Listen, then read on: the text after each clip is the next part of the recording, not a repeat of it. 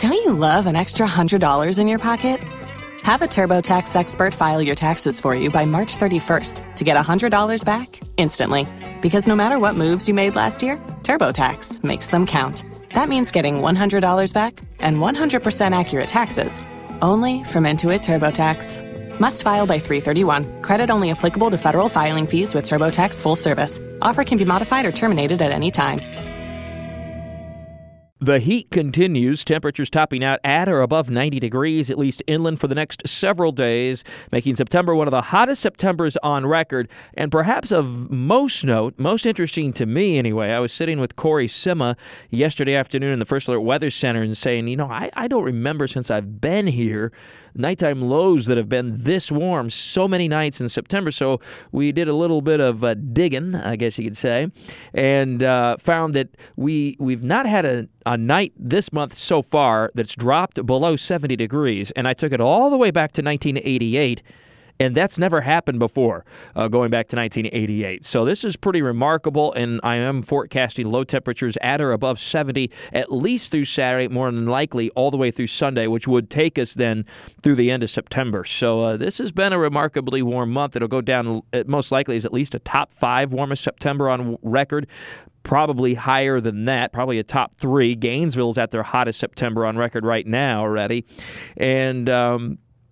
And we're just looking at the heat continuing in a pretty remarkable way for at least the next several days. And when it turns cooler, quote unquote, by the end of the weekend into early next week, it doesn't look to fall much below average, which is in the mid-80s right now. But pretty remarkable to think that Monday is already October 1st, given how hot it has been for so long now. As September, in fact, as of yesterday, was right at our average temperature during the month of August, which is typically one of our hottest months of the year, of course. So right now, so far, September has averaged hotter than June and July and equals August. It's just a testimony to how hot the month has been.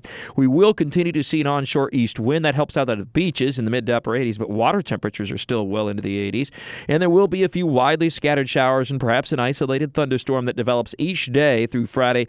Tendency to be closer to the coast in the morning and then more inland in the afternoon. And while very hit and miss, they can produce locally very heavy rainfall. We had 9/10 of an inch of rain yesterday afternoon in a storm that rolled through the Jacksonville International Airport early in the afternoon.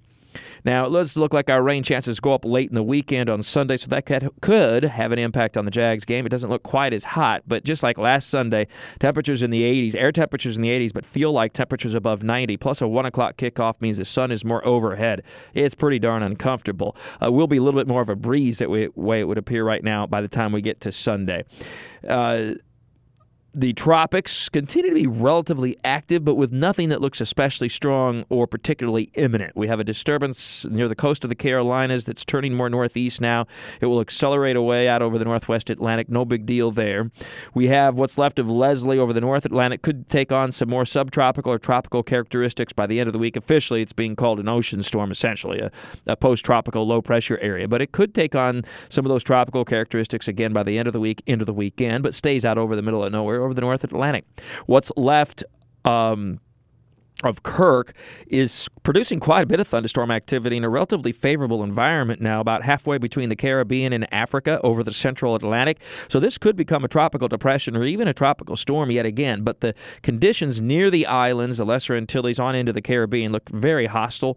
A lot of shear.